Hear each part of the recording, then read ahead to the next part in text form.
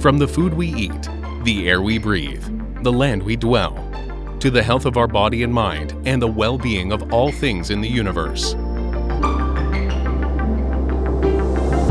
Unlock the science with Chula Radio Plus. Welcome to Unlock the Science. I'm Lawan Jirasuladet. Mekong River is the lifeblood of more than 60 million people in mainland Southeast Asia.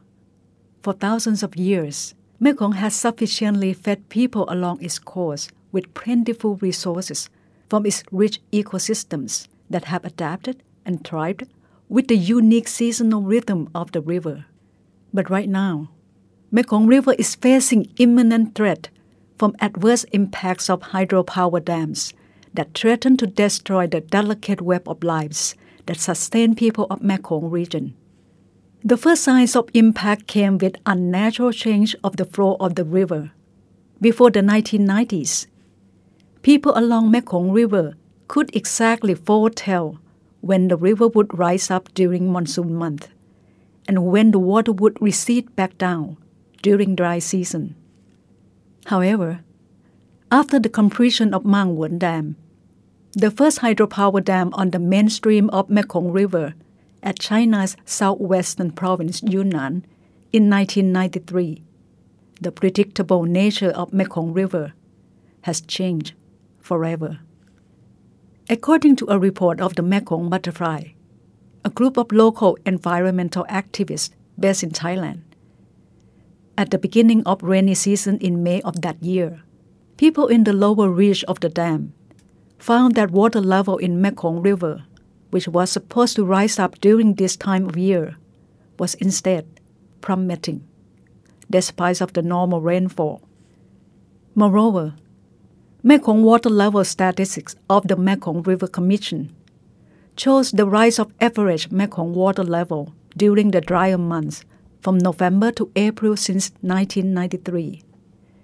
This rise caused an unprecedented flood in 2014, when the dry season flow reached record highs of up to 3 times its long-term average. The Mekong River Commission, or MRC, is an intergovernmental organization consisting of the 4 countries of Lower Mekong, which are Vietnam, Cambodia, Laos, and Thailand. These dry season high flows have also flooded farming plots on riverbank and inundated strands, which are the nesting grounds of many endemic bird species. Such unseasonal fluctuations of the Mekong River flow, which has never happened before the construction of the Manwan Dam, are taking a heavy toll on both the fragile ecosystems and the livelihood of local communities along Mekong River. Study of the MRC and other environmental agencies, including the Mekong Butterfly, show common agreement to this conclusion. On the other hand, lower water level in wet season is disrupting the spawning cycle of many Mekong fish species. This had depleted Mekong fish stock, which is a vital source of food and income for millions of people in the region. A study by the MRC has estimated that if this trend continues on, the fish population in some parts of the river will drop as much as 75% by 2040. As more new hydropower dams have become operational on the upper reach of mainstream Mekong River, people in its lower basin will face greater impacts. Currently, there are 13 dams operating in China, and another 2 recently started their operation in Laos. These dams have affected the ecosystem of the river in Cambodia and Vietnam, which are situated further downstream. The Mekong River Commission has cautioned that these dams are trapping loads of river sediment in their reservoir, triggering erosion throughout the entire length of the river, and that by 2040, only 3% of sediment will reach the river delta. Blocking the flow of nutrient-rich sediment to Mekong Delta will also significantly reduce soil fertility in the agriculture heartland that is known as the Rice Bowl of Vietnam. This will threaten food security of the entire region. Unlock the Science is pleased to welcome Brian Eyler, Director of Southeast Asia Program at Stimson Center, which is a nonprofit think tank based in Washington, D.C. He also heads the Mekong Dam Monitor Project, which is an online platform monitoring Mekong River and its basin. Our reporter Prat Ruchit Wanarom discussed with him on these adverse impacts of hydropower dams. What is the current trend of the hydropower development and its impact on the people and the nature along Mekong River? Yeah. Well, let me first talk about the Stimson Center's contribution. We have derived something called a virtual gauge. And so instead of having a physical gauge alongside of the river, we use Sentinel, European satellite imagery to process and estimate the level of rivers and reservoirs and lakes.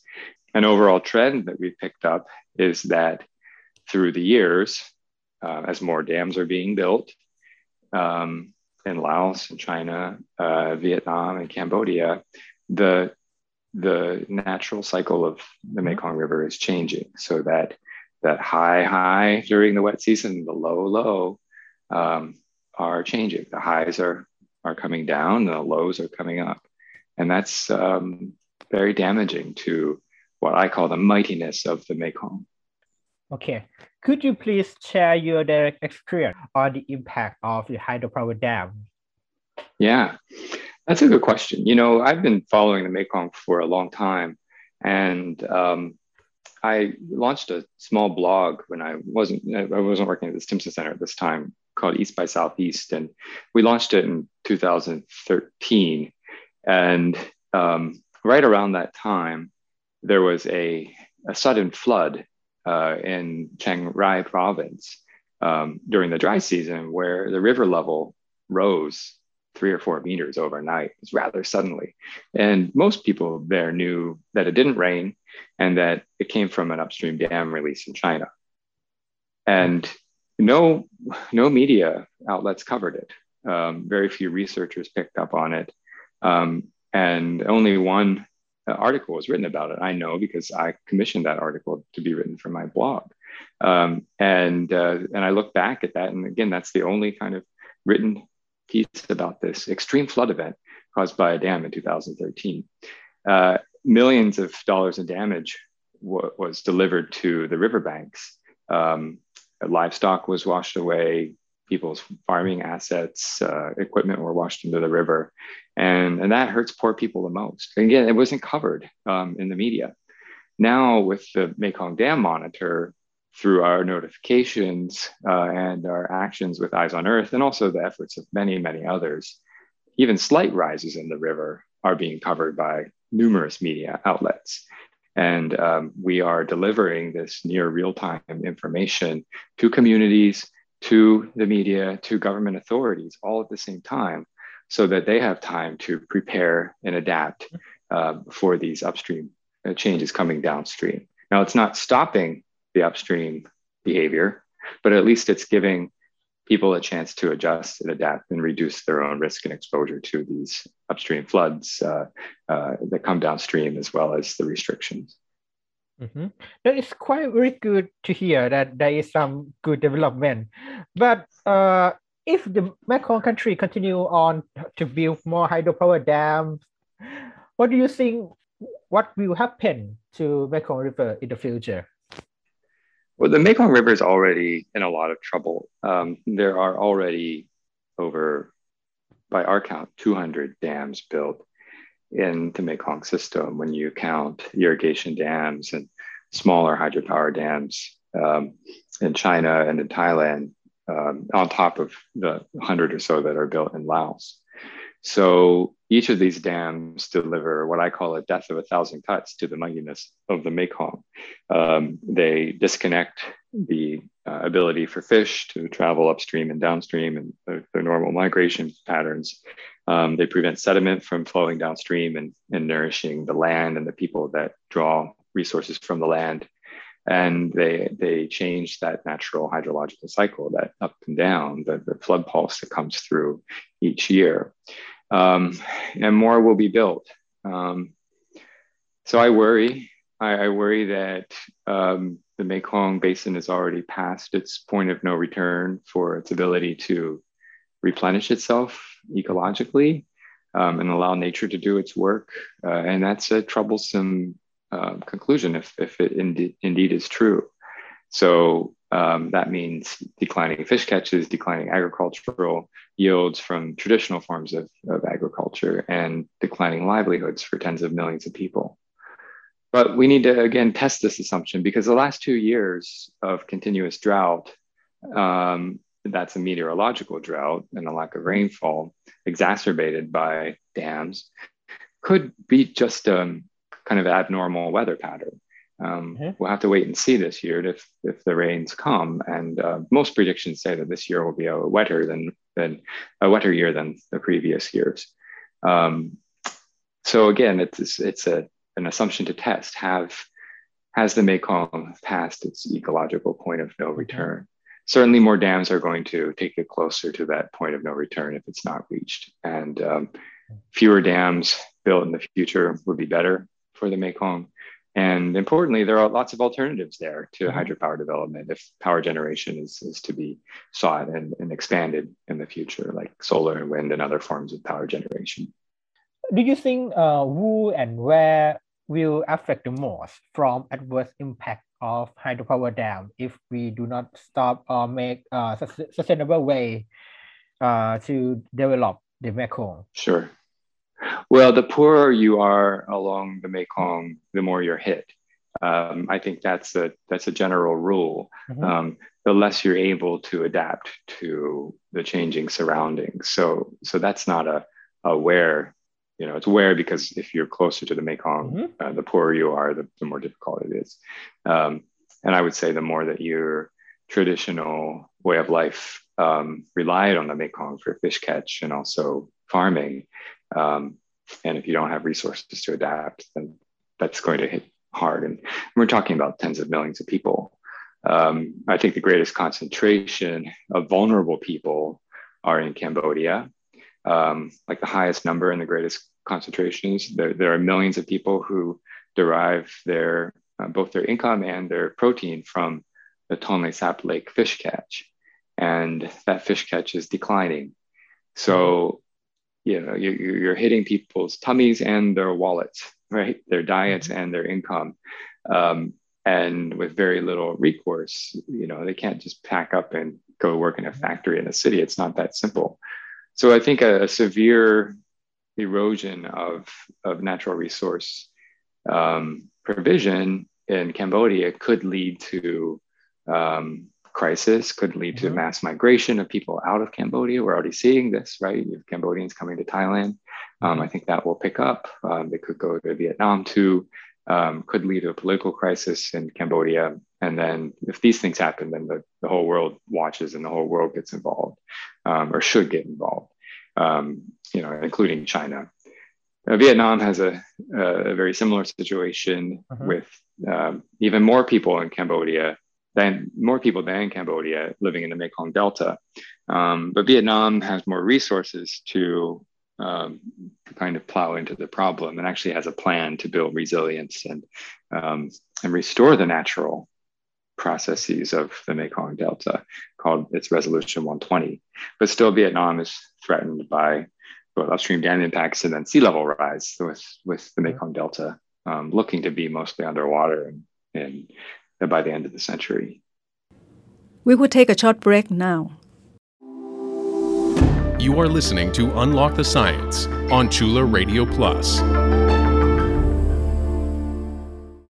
Hydropower dams had long been seen as the ideal solution of economic development and the source of cheap and clean renewable energy in supporting the growth of Mekong region economies as far back as the 1960s.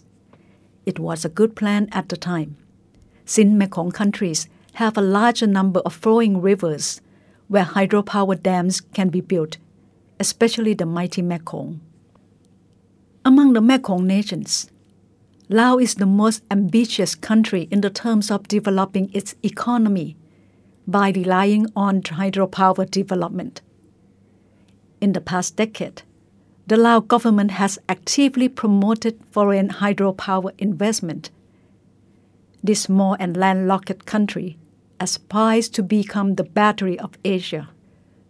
Laos news agency has reported that it was expected that by 2020, its government would operate hundreds of new hydropower dams across the country to generate up to 28,000 megawatts of hydroelectricity. This amount is almost enough to power all of Thailand for a year. Selling electricity to its power-hungry neighbors is the key source of foreign currency revenue for Laos. But do Mekong countries have to continue building hydropower dams to meet their energy demand? The cost of wind and solar energy and their storage technology has been falling. This could present a prime opportunity for Mekong countries to replace impactful hydropower dams with more viable renewable alternatives. A report by World Wildlife Fund has indicated that with proactive policy and planning to pursue sustainable energy path, the region could meet future power demand with considerable lower development of hydropower. Consequently, this would mitigate the negative impacts of hydropower on the fragile Mekong ecosystems. Up next, we are going to talk to Associate Professor Dr. Anh Tuan, Senior Lecturer at College of Environment and Natural Resources, and also Vice Director of Research Institute for Climate Change at Tho University in Vietnam, on the possibility of more sustainable energy development for Mekong region.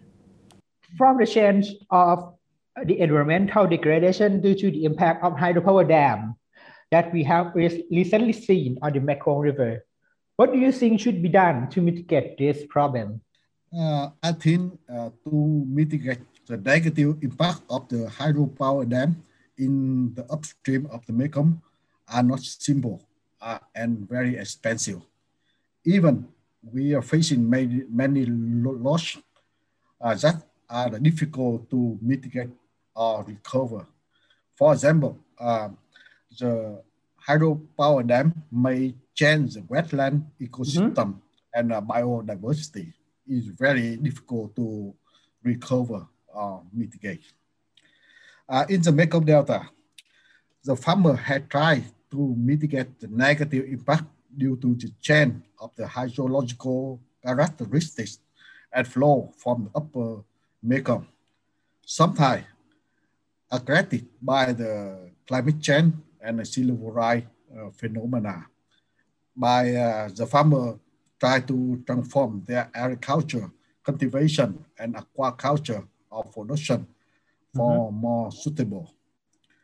However, efficiency of the agricultural production transformation is something ineffective because there's many uncertainties about the upcoming crop schedule.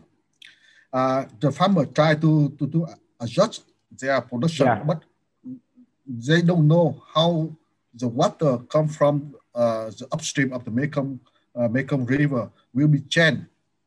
It depends on the operation of the hydropower power dam.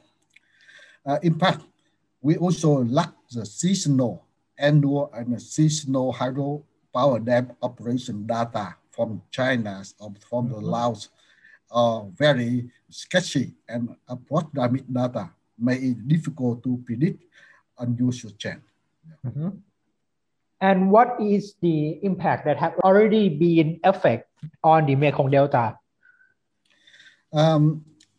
It's affect to the agricultural production and the change of the ecosystem.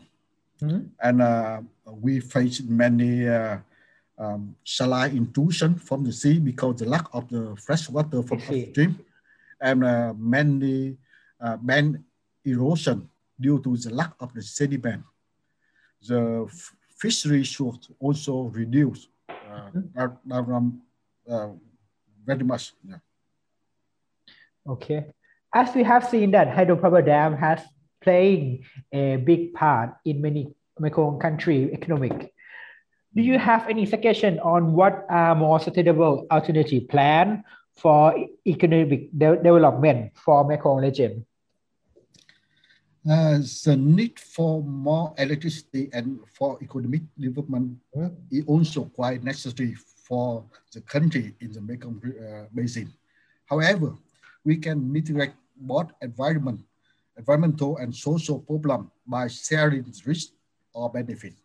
In the short term, it is not invisible to develop more hydroelectric projects because it will make more and more complicated and difficult to solve. Next, all the countries can find alternative energy sources, such as the development renewable energy, cleaner energy sources, such as the solar energy, wind, biomass, or even the seaway energy. These energy sources are very potential and abundant in the tropical Asian Pacific region. The cost and the technical for the renewable energy source are increasing cheaper and more efficiency than this recent decade. At the same time, the country in the region need to promote energy saving and efficiency use of energy. Yeah, I think we have many ways to solve the problem. Do you think what role the MRC and its member countries should play in order to promote sustainable development for the good of nature and the people in the region? I think we need to realize that the Mekong is a common natural property for all countries and all the people who are living in the basin. The water in the Mekong River is a common use for everyone. And the MRC and the intergovernmental organization that coordinated and support the sustainable development in the basin. The MRC had also seen the challenger and the risk posed by the unsustainable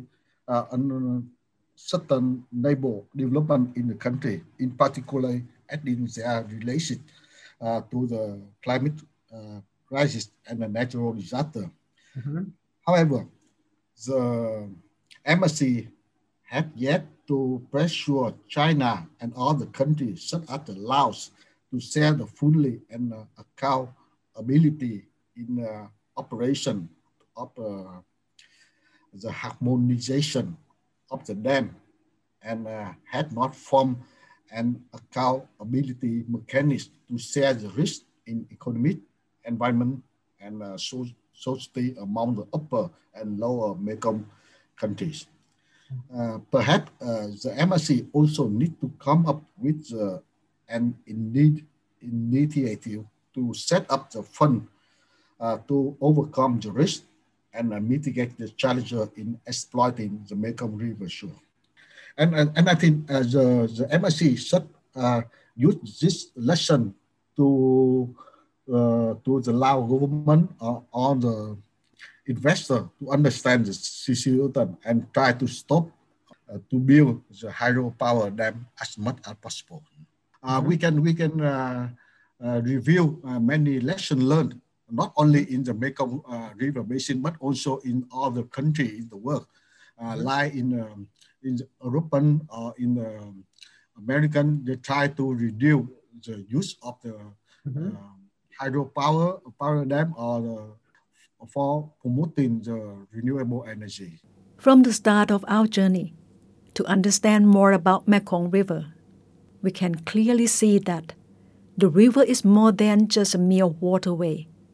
Mekong River is revered as the mighty mother, who has been generously providing food and livelihood for millions of people in 4 Southeast Asian countries. But in recent time, Mekong River has been treated mainly as a source of hydropower, that generate revenue for governments and major corporations. One after another, big hydropower dams have been built over the river, cutting down its free fall into pieces. Some have said Mekong River has already reached its point of no return. Yet, the solution for sustainable growth of Mekong region through cheaper, cleaner, and more efficient renewable energy are still available. It is clear that critical time for saving our mother Mekong has to start now, and it is upon us to choose the path. Unlock the Science would like to thank Brian Eyler, Director of Southeast Asia Program at Stimson Center, and Associate Professor Dr. Anh Tuan, Vice Director of Research Institute for Climate Change at Tho University in Vietnam, for sharing their insights on the current challenge and the way forward for Mekong River and our region. I hope you enjoy our program. You can listen to Unlock the Science on July Radio Plus at FM 101.5 every Saturday from 1 p.m. to 1:30 p.m. You can also listen and follow us on our website, curadio.jula.ac.th, and our Facebook page. And our program is also available at podcast. See you again next Saturday. Have a nice day.